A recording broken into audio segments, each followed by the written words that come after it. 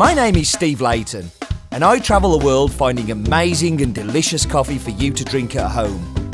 Some make coffee difficult to understand and complicated, but here it's my job to make it easy and fun and tell you what's in my mug. Hello everybody and welcome to In My Mug episode 438. I knew I was going to do that. Keep going 3-3 and it's 4-3. 438. As the title say, I am your host, Stephen Layton, and thank you for joining me as always. Have I got any news to tell you? I'm trying to think, yeah. Do you go to London? Do you know where London is? It's the capital of England. Forget we have international ones. Oxford Street. Know where Oxford Street is? Very busy street. Do you know where John Lewis is in Oxford Street? Yeah? Across the road from there, there's a what they call it, a flagship store for Uniqlo, which is a Japanese clothing company. Yeah, keeping up? If you go into that building, go up to the third floor, you can drink Has-Been coffee. How cool is that? We've opened a pop-up store there for the next 3 months, where it's called Hand, so it's Has-Been and Uniqlo, but it's called Hand, and Hand means everything is hand-brewed, so you can have hand-brewed coffee, from handmade Kalita, hand-picked coffee, handmade by Pizzi, who is the 2014 Irish Barista Champion. I think it's 2014.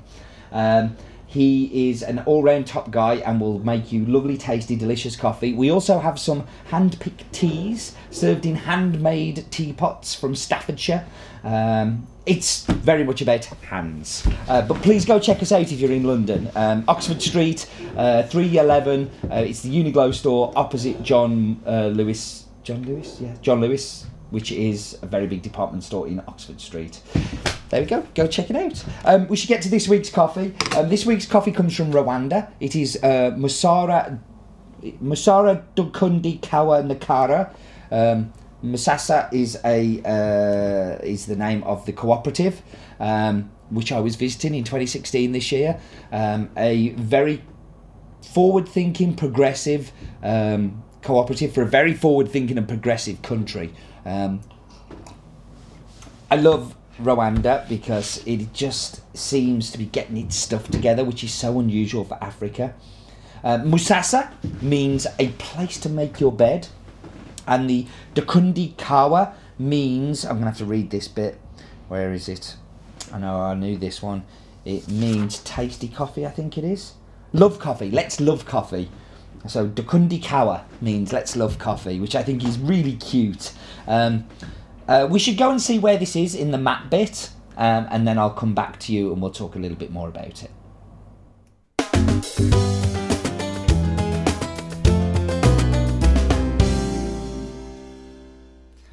Map bit, how we've missed you and how we missed going south instead of going across. It's lovely to go down, and lovely to go down to the continent of Africa, the huge, massive continent of Africa, but the tiny country of Rwanda.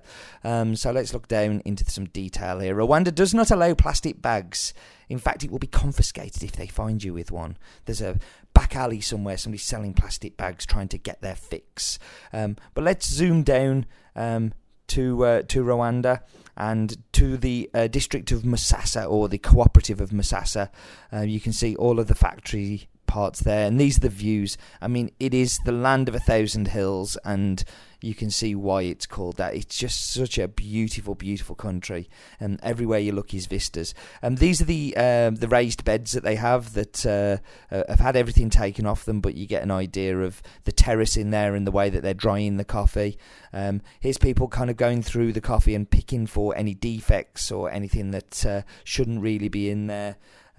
Working very hard, and I always think it's really hot, but they've always got things on their head. Here's one of the mill managers working and managing the machinery that's there, and kind of nice to get a feel for the people. This was a huge warehouse that we went into, that they were again hand sorting through all of the green coffee to find defects. This place was lots of fun. Here we've got some of the equipment, the dry milling equipment that sorts the coffee after the people have gone through and hand sorted the green coffee. More people. And these are some of the family of some of the people who were hand sorting at the time. And so you can see here where those photos come from is that exact part there. You can see all the warehouses. Let's get a feel for the topography of the region.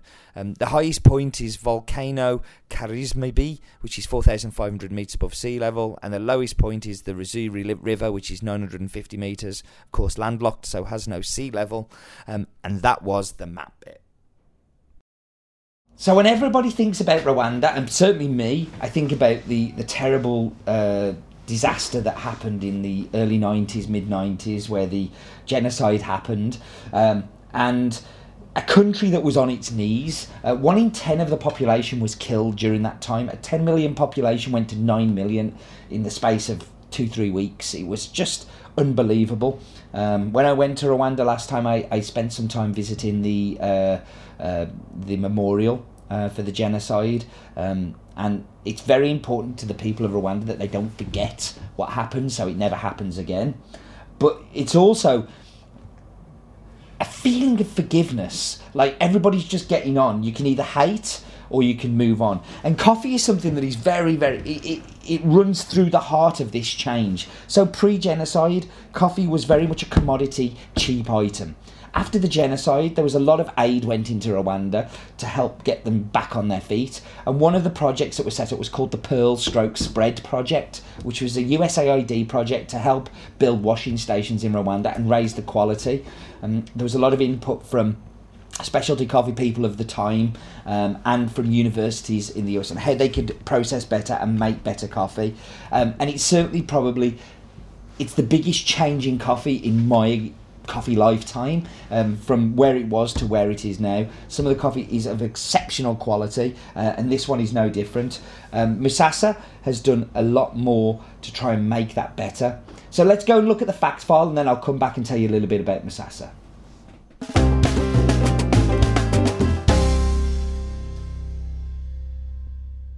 So hello and welcome to this week's Fact File. As always, figures may change because we got them wrong.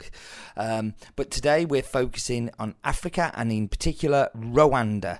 So let's find out some stuff about the country of Rwanda. So there are 35,000 hectares devoted to coffee of this very small country.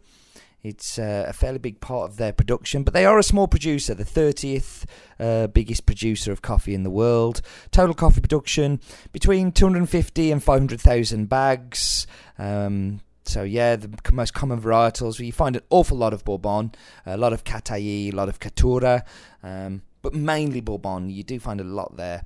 There are about 4,000 coffee smallholders in Rwanda. So for a small amount of coffee, there's an awful lot of people growing it, and we are very proud to work with 12 different farms in Rwanda.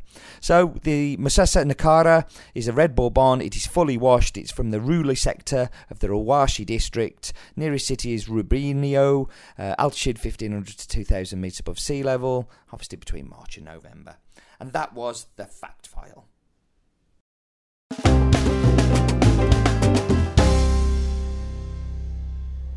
So why is Musasa forward thinking? Well, Musasa helps people with school fees. I've got it here. They also have various social programs that greatly contribute to the livelihoods of their members. School fees, medical insurance are provided, along with training in the cultivation of coffee. And this is important. The whole give a man a fish and he eats for a day, teach him how to fish and he can feed his family forever. But also, they have a special project where they help their farmers have a cow. Now, why would you want a cow? A pet, I guess. But no, the cow is there to give the family a ready supply of milk, which is something that, is very much needed. But also it gives them fertiliser for their coffee plants. A lot of these producers will have 250, 300 coffee plants. If they have a cow, that's enough to fertilise their whole farm and make sure that the coffee is tasting better, feed the soil that feeds the plant, that feeds the cherry that feeds us. I'm getting very philosophical with all this stuff, aren't I? Now, I just think it is fantastic. It's truly amazing what Musasa are doing as a cooperative, and they really are raising their game to help other people help themselves. There is lots on this one. Like, for instance, out of all of their washing stations, 2008 came 13th in Cup of Excellence. In 2010 came 7th. In 2011 24th and 26th. 2012 18 and 25. 2013 2nd. 2014 8th. 2015 21st. Really just doing amazing things. Consistently making quality coffee, and from somewhere that really didn't. People now are getting paid nearly twice as much as they were kind of 10 years ago for their specialty coffee, and that's only on the up. The altitude of the region is about 1,800 to 2,000 metres above sea level, so perfect from the land of mountains. Right, let's go hear Roland's daft facts, and I'll come back with the espresso and cappuccino.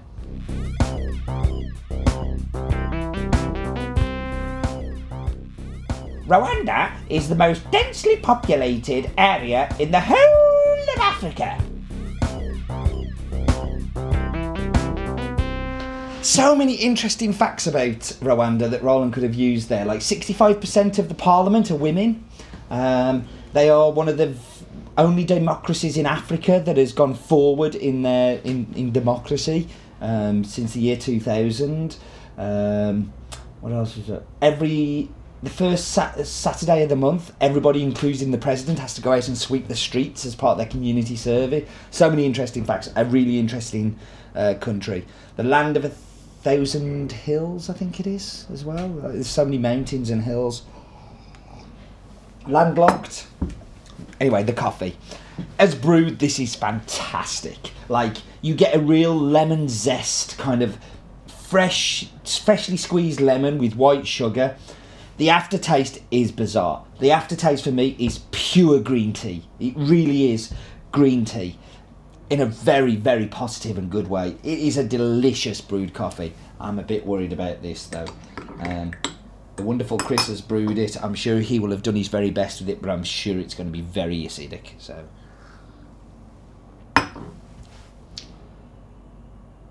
okay, so it's not white sugar, for sure.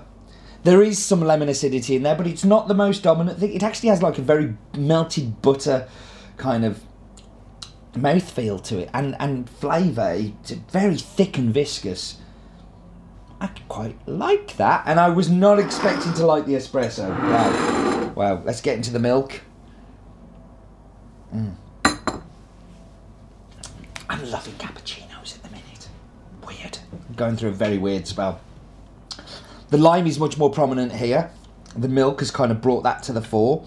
But it's good, because you've got the milk to combat that high acidity and make it creamy. It's a fantastic coffee. They're a fantastic cooperative. They are fantastic people. I am very happy to be working with Masasa. Long may that continue. It's really, really cool. Okay, thank you for joining me. Thank you for watching or listening if you're listening to the audio version. And do remember, life is definitely too short for